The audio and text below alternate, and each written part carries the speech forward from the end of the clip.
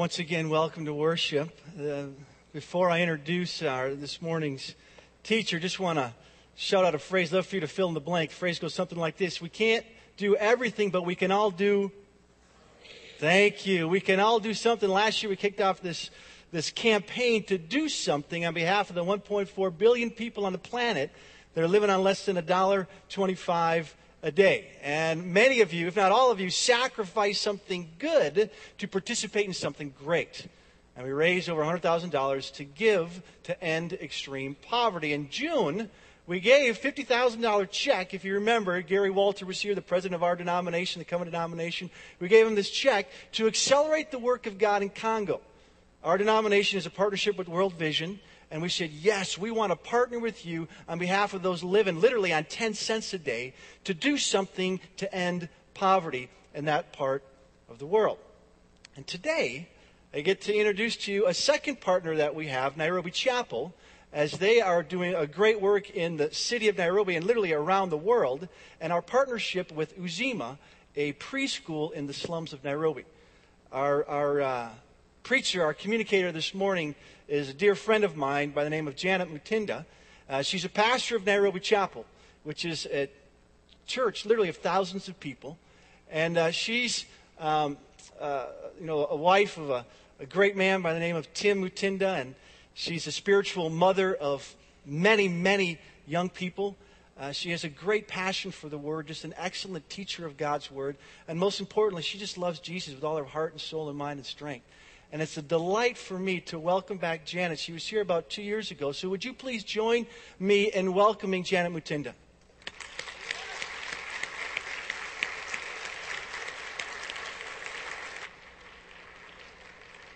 Thank you. Well, good morning. And I do bring you greetings from Nairobi. And we thank God for what He's continuing to do here at Maple Grove Covenant Church. Even as He continues to do great things among you, He's also doing great things in Africa. And unfortunately, the news channels never tell us the full story. But as the church and the people of God, we know that God is still on His throne and that the gates of hell will not prevail against His church. He's continuing to do an awesome work through His church here in the United States and also in Africa and also in Kenya. Well, I want to share some of the things that God has laid on my heart that are very in line with what is happening here at Maple Grove. And I want to just begin by sharing a story. A couple of years ago, God brought into our lives a family of about 6 orphaned children. And they were in really deep trouble. They had nobody to look after them. They had a house that was falling apart, literally had holes in the walls. Was a madhouse. They had no food, and as we began to interact with these children, we felt God saying, do something about their situation. And so we began to send them food, and 1 month after another we would send them food, and we continued sending food. And one time we realized it is not enough to just send them food, because if we keep sending food, even 2 years later they will still expect us to send them food. And we began to ask, what is it that we can do to change this situation permanently, if we could? And God brought the idea in our hearts and said, these kids, some of them had dropped out of school. Why don't you help them get an education? Help them get back to school, continue sending the food, but take these kids through school. And so we did that. And after 4 years, a few of them had finished high school and were able to get jobs and began to help some of their younger ones who are with them. And we continue to do that and partner together with the older kids. And now the youngest of those kids is actually on his 3rd year studying Bachelor of Commerce in the University of Nairobi. And one of the great things that God taught me in this time and in that season was that it is not enough to give handouts. Because when we give handouts, we'll keep giving handouts. It is more important for us to give a hand up. And as we began to help these kids, we could see the change in them. And the older ones began to give a hand up to the younger ones. And on until all the kids are now done with school. This last one is in school. And the older ones are working They never come back to us for food. They're able to sustain themselves. They're able to help others. And it was a very important lesson. And I will keep repeating this this morning. It is important. It is more important to give a hand up than to give handouts. Poverty is all around us. And we respond to poverty differently. You know, I'm sure some of you can think of times when you saw somebody in need and you did something about it and you helped them. But there are those times when we just don't see poverty around us. Maybe we are comfortably tucked away in some of our homes. Maybe we live in some of the suburban areas and we're not able to see poverty around us. Everybody seems fine. Maybe your children have never seen a homeless person. Sometimes we see poverty, but we are too busy to do anything much about it. And so we ignore it and we move on to the next thing. Sometimes we see poverty, but then we do not want to personally get involved. And we say, let's leave it to the government. Let us leave it to welfare. Sometimes we simply do the hands-free thing. When you're talking on your phone and you don't want to get caught and you have this gadget that is hands-free, sometimes we want to help hands-free, just to appease our guilt. Send something little. You could do so much more, but just send something little so that I can, the guilt in me can know I have done something small. Sometimes we simply, when we begin to see poverty as it is, the extreme poverty, when we begin to feel it, it is so easy to be overwhelmed. 1.4 billion people living below $1.25, $1.25 a day. In some countries, even in my country, that is a lot. There are people who live even below $1, even below 50 cents a day. And when you see that, it's so easy to be overwhelmed. What we do with 1.4 billion people. And when we get overwhelmed, it's easy for us to give up. It's easy for us to say, let's not even start. We can't do this. It will be just a drop in the bucket or in the ocean.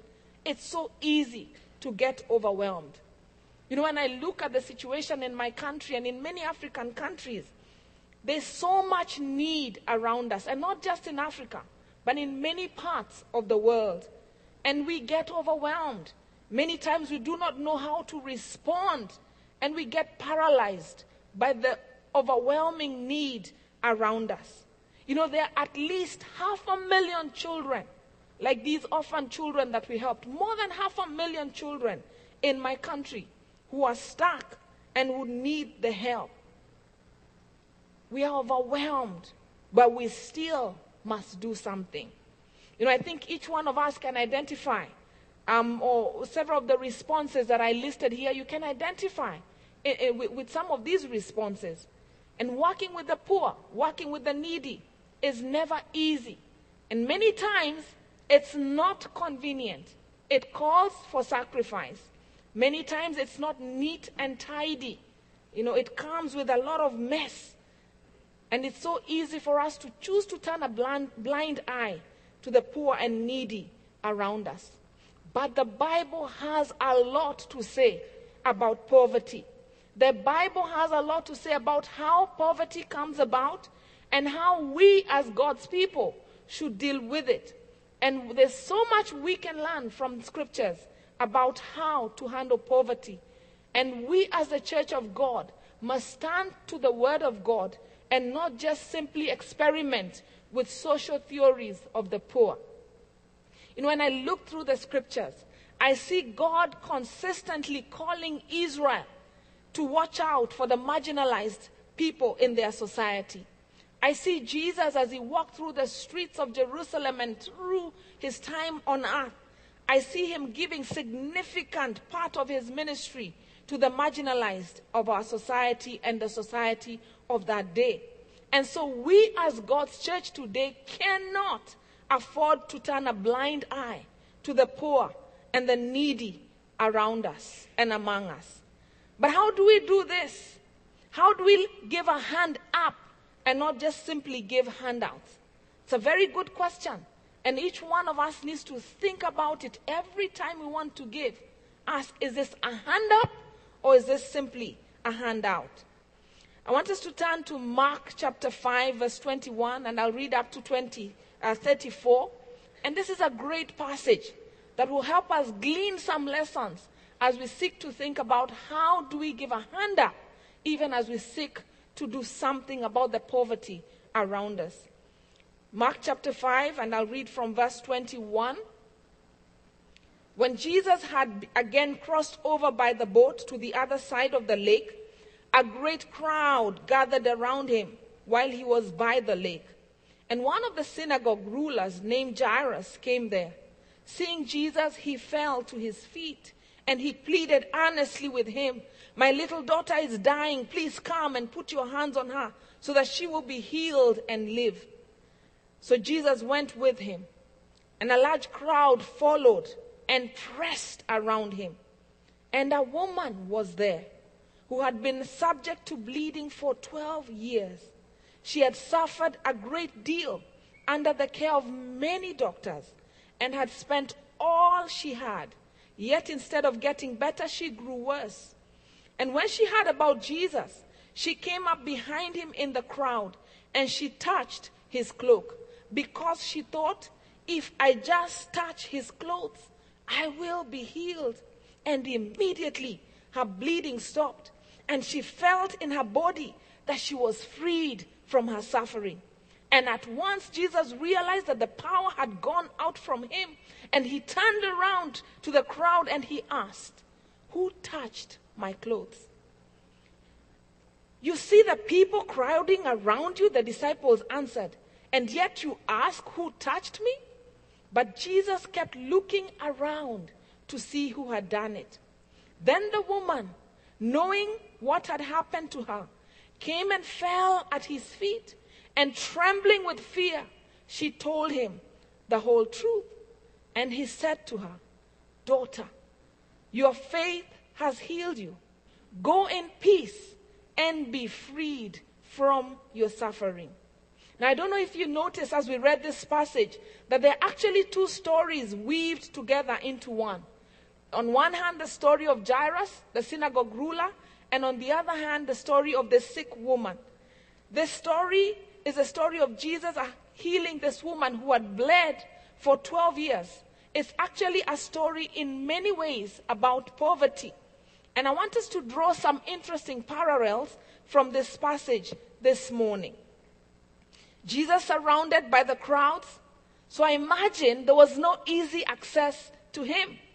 And here is the synagogue ruler. We are given his name. His name is Jairus. And then there's this woman. We never get to know her name. She remains nameless. Jairus comes to Jesus boldly. He addresses his issue directly to Jesus. "Come to my house," he pleads. He had faith that Jesus could heal his daughter, but he needed Jesus to come physically to his house. But this woman, she sneaked in and she came in from behind. She did not address Jesus directly, but she went for a very small and obscure contact point, the hem of his garment. You know, you may not know this, but many times poor people are usually very rich in faith. Jairus must have been wealthy, well-connected man in good standing in this society. And as the ruler of the synagogue, he was responsible for all the arrangements for public worship. So he had access to places of worship. But this woman who had suffered from this chronic ailment was very poor. And she had spent all she had, but she kept getting worse. And in a sense, you almost feel like she was beyond help. 12 years. I cannot even begin to imagine the pain and the suffering and the shame, even as we'll see here. You see, in these days, when somebody had an issue of bleeding, they were proclaimed ceremoniously unclean. When you look through the scriptures in the Old Testament, If you would look at Leviticus chapter 15, for instance, verse 25, this is what the Bible says. If the menstrual flow of blood continues for many days beyond the normal period, or if she discharges blood unrelated to her menstruation, the woman will be ceremoniously unclean as long as the discharge continues. Anything on which she lies or sits during that time will be defiled, just as it would be during her normal period. If you touch her bed or anything in which she sits on, you will be defiled. You will be required to wash your clothes and to bathe in water, and you will remain defiled until the evening. When the woman's period stops, she must count off a period of 7 days. And after that, then she will become ceremonially clean. You see, this bleeding had made this woman unclean. Therefore, I imagine, okay, this is just me imagining, if she was married, maybe by this time she had long been divorced. We don't hear of any husband at this point. Maybe I'm reading too much into this, but I imagine no one was allowed to touch her or anything that belonged to her, because it would repeatedly make them unclean. I imagine that possibly she didn't have many friends, because nobody wanted to come close to her, because every time you came close to her, you became unclean. I imagine she was not able to engage in trade or business. I mean, who would come to her kiosk or to her shop? Who would buy anything from her? Because everything she touched was unclean. I imagine that maybe as she walked around, because she didn't want to contaminate people, maybe she had to cry out, unclean, unclean. And I imagine people around her knew about her situation. I imagine the loneliness and the shame. And when I look at her, she's a good classic example of a poor person. But I want you to see something very important.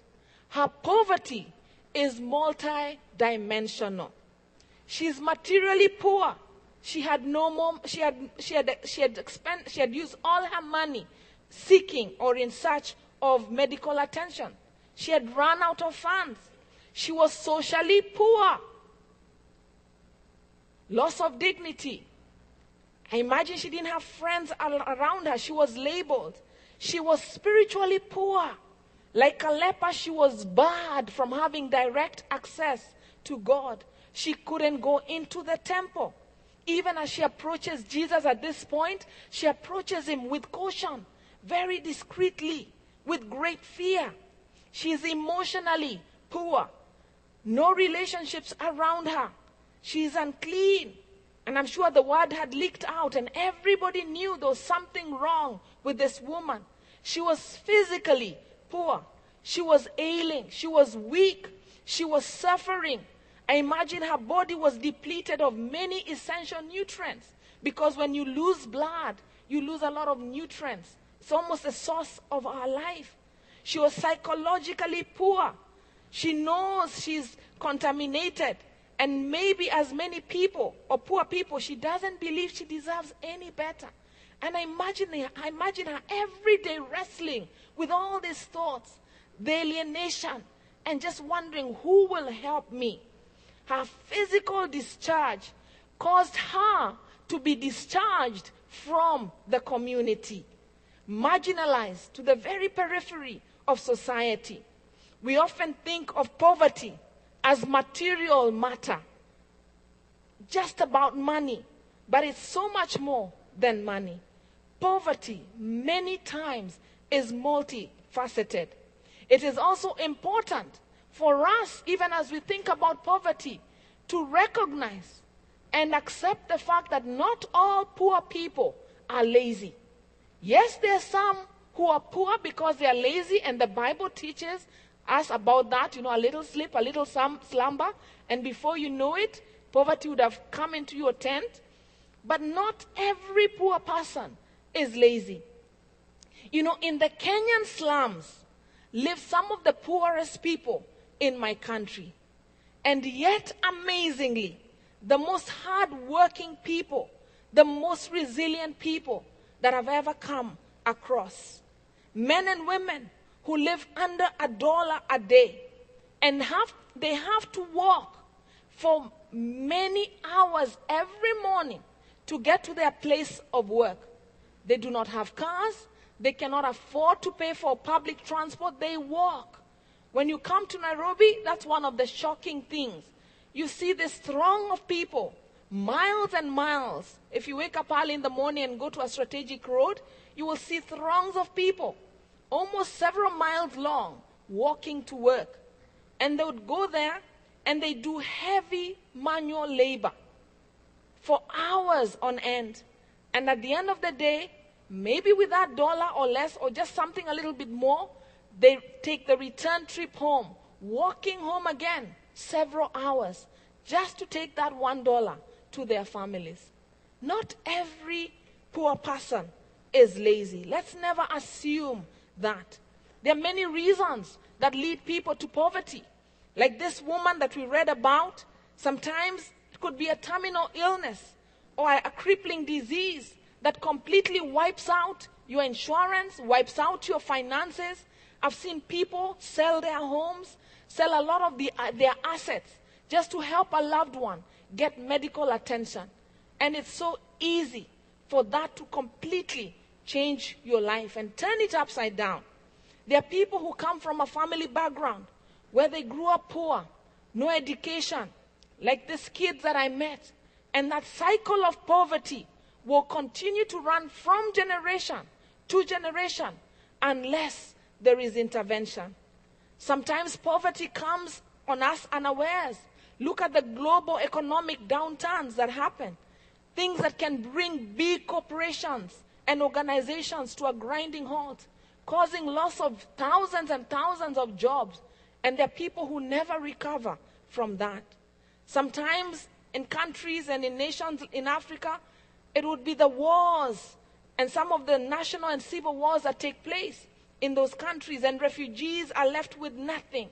And it's so hard to start all over again. And many of them are completely held by the chains of poverty. Look at what happened in Haiti or the tsunamis in Indonesia. And all. I mean, sometimes the acts of God, the earthquakes, and things that happen in this world will do something that will completely wipe out what you have, even as a person. And we are seeing that even here in the States with the floods in Louisiana. There are many reasons that lead people to poverty. Let's never assume it is laziness. Let's go back to this story of this woman in Mark chapter 5. She was poor, not because she was lazy, not because of any sin. It was simply because of this physical condition that she found herself in. And you never see her sitting back. You never see her resigned to this fate. She had gone to all the doctors. She had used up all her money, but she was still trying to find a solution. And at this point, when she comes to Jesus, she risks everything to get the help that she desperately needed. She took a courageous step. She pushed her way through the crowds. She walked in even though she knew the crowds could very easily stone her, because she knew she was ceremoniously unclean, and yet she intentionally came to the crowds and in a sense was contaminating everybody else. But she takes the bull by the horns and she goes to Jesus and she touches him. And I imagine she thought that after she had touched him, she would slip away quietly. But that doesn't happen. Jesus recognizes somebody had touched him. And all of time stood still at that point as he called her out. And I kept asking myself, why did Jesus do that? He should have allowed her, to fade away quietly. Was he trying to humiliate her? Didn't he realize just how dangerous this call was and this issue? Why was he calling attention to this fact? But look at what Jesus does. This woman came from behind and touched the hem of his garment. But Jesus stops and he turns to this woman who had been marginalized. He turns and he begins to speak directly to her. She is worth his time. She is worth his full attention. He stopped everything to attend to her. He even ignored this ruler of the synagogue to attend to her. He speaks kindly with gracious, loving words. And she confesses with great fear. But Jesus gives her a hand up. He never lets her slip away quietly. He proclaims her healing publicly, because if she had slipped away quietly, no one would have believed her healing. No one would have accepted her back into society. But when Jesus proclaims her healing publicly, society has to accept her publicly. He pronounces spiritual acceptance. She is now accepted. And then he uses a term of endearment. He calls her my daughter, a term that we see used for the children of God. Jesus does not shame her. She is no longer an outcast. She now belongs. What does Jesus do to this poor woman? He gives her a hand up, not just handouts. He literally takes her hand, and then he relocates her back to her rightful position in society. And in the process, he heals her spiritually. She's called daughter.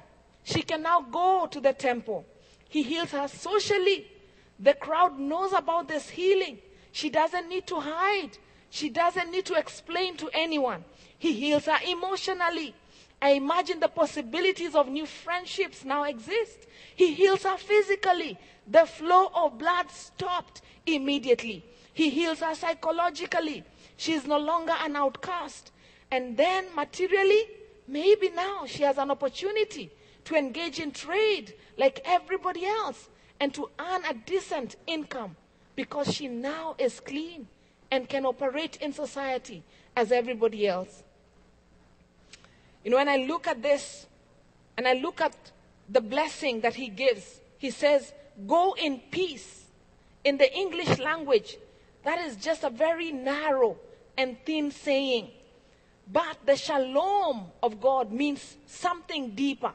It has a sense of more than just peace. It includes wholeness. Go, you are whole.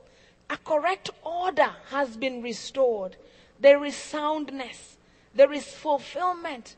It comes with connotations of prosperity and health. Go in peace.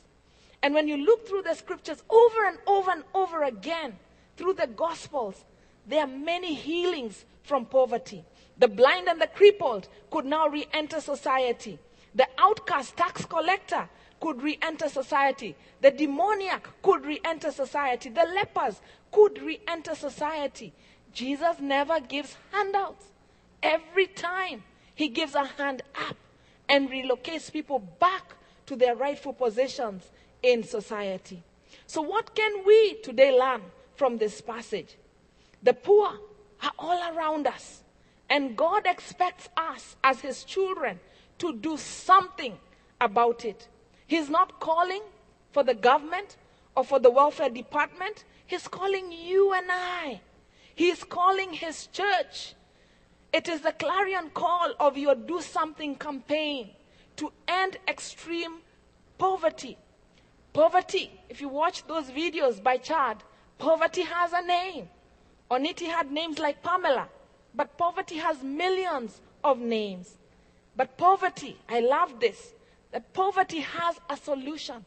And the solution is the church of God. You and I are the solution to this poverty. And this year, God has allowed for a very amazing partnership to begin to form between Maple Grove Covenant Church and the Nairobi Chapel, where I come from. And is allowing us in partnership to come together and in a small way to begin to end extreme poverty in different places in my country and beyond. And I just want to share very briefly what has happened as a result of this partnership. There's one slum in Kenya called Silanga Slum. And this is a slum in a place called Dandora and its neighborhoods. And this is one of our main dump sites in Nairobi. And you find different shades of extreme poverty in this place. You will find the economically poor, the socially poor, the psychologically poor, the spiritual poor. As we listed them out, you will find them there. And as we, as Maple Grove Covenant Church and Nairobi Chapel, we have chosen to come alongside one lady. Her name is Grace Waigwa. That's her on the screen right now.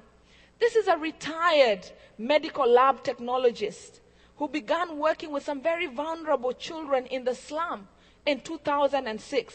She's been part of our children's ministry in church for about 20 years now. But very specifically, God called her to begin some work in the slum in 2006. And she began with a Saturday outreach program to the children. And very quickly it formed into something she never would have imagined possible. Every Saturday, she would go to the slum and she would have a children's day camp. And the kids would come.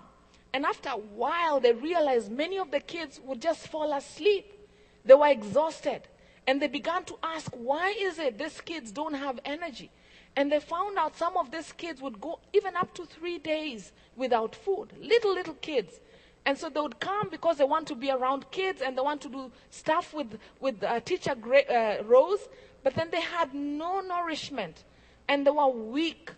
And so they began to give the kids a little snack every Saturday. And of course, when word went out, more kids kept coming every Saturday.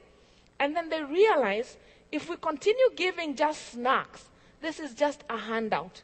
We'll keep feeding them, but there will be no transformation even in this community. And so God brought this idea, amazing divine idea. And she began a children's daycare. It's not as fancy as some of your daycares here. And those are some of the pictures there. And it's a very tiny room. And there are about 50 children crammed in this room. It's like, the size of where this piano is. Right where I'm standing up to the piano, that's the whole class, okay? Right from here. That's the whole class. Not even half of the stage.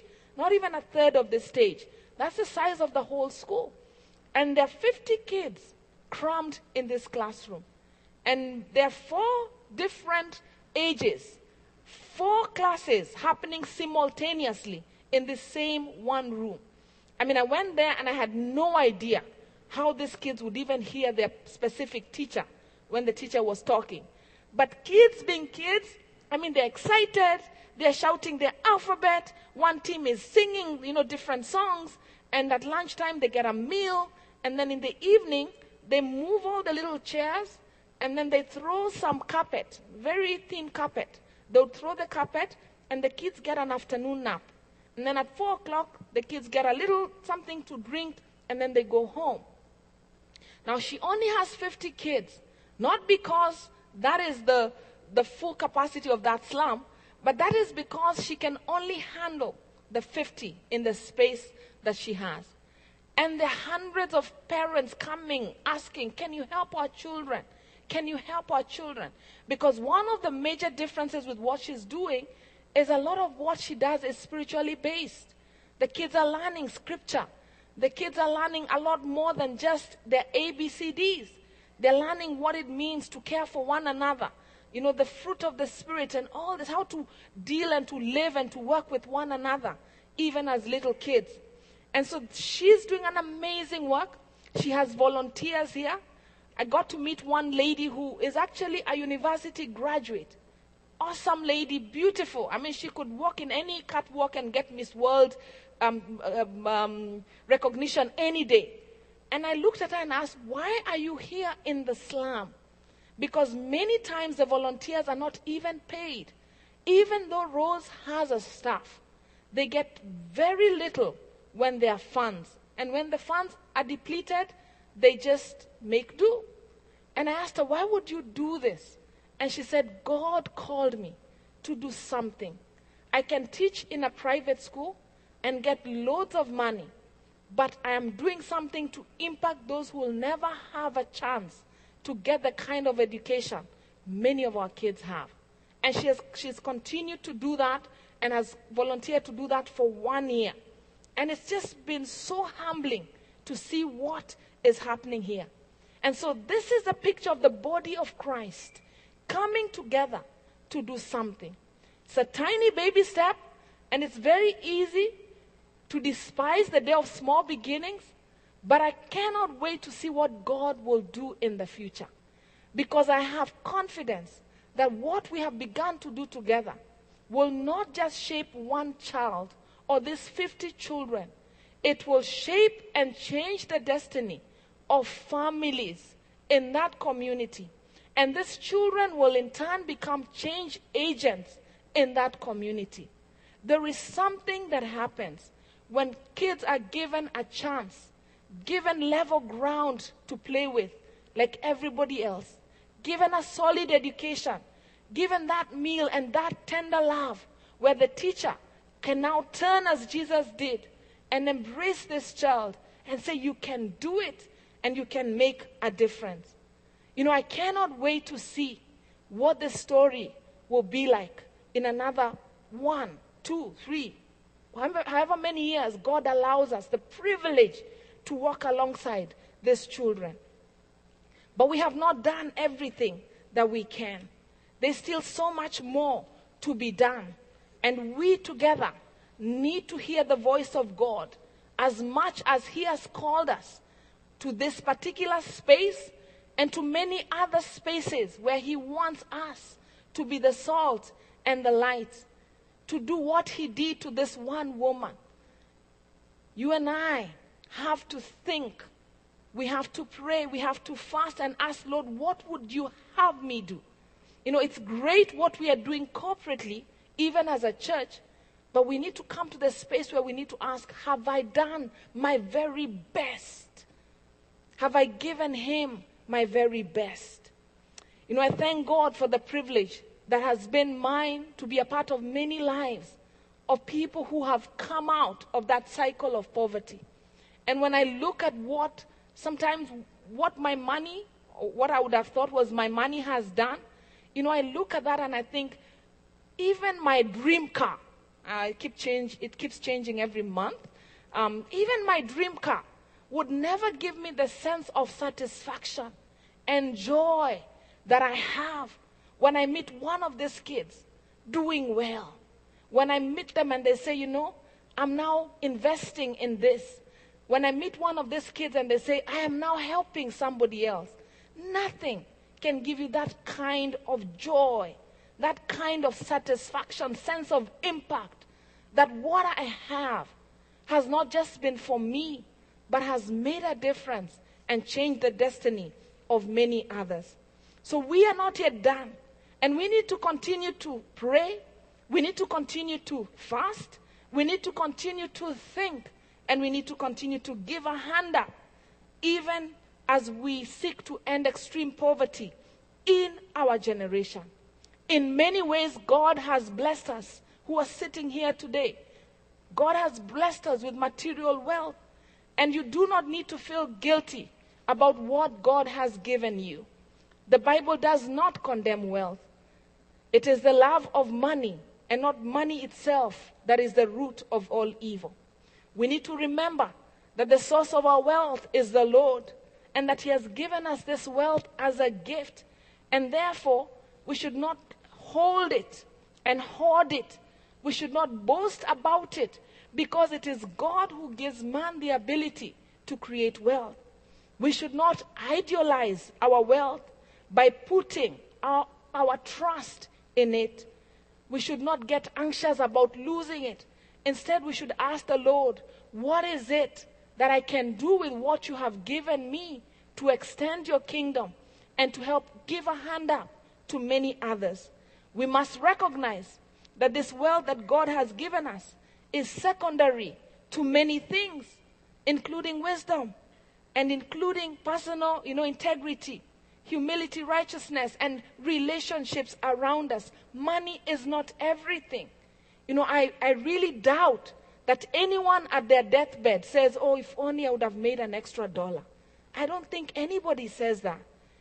I think many people, if there's ever regret, is that they did not use their wealth well, is that they did not invest in relationship, is that they did not expend everything to be all that God wanted them to be. We must recognize that our being blessed is not our own privilege, but it's just a responsibility to be a blessing to many others. To use what God has given to extend His love, to extend His reach, and to extend His grace. Our wealth is an opportunity for us to be generous, even when it is risky, even when it hurts, even when it calls us to sacrifice. Our wealth is an opportunity for us to be generous. Look for the poor among you.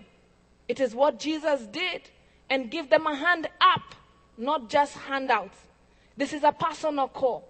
And one day, each of us will stand before the throne of God to give an account to God Himself for what we did with the poor around us, for what we did with every gift, material and otherwise, what we did with these gifts. And I pray that you and I will represent Him well. I pray that you and I, when we come before Him, we will hear Him saying, "Well done, good and faithful servant. Enter into your rest. You did something." Amen. Amen.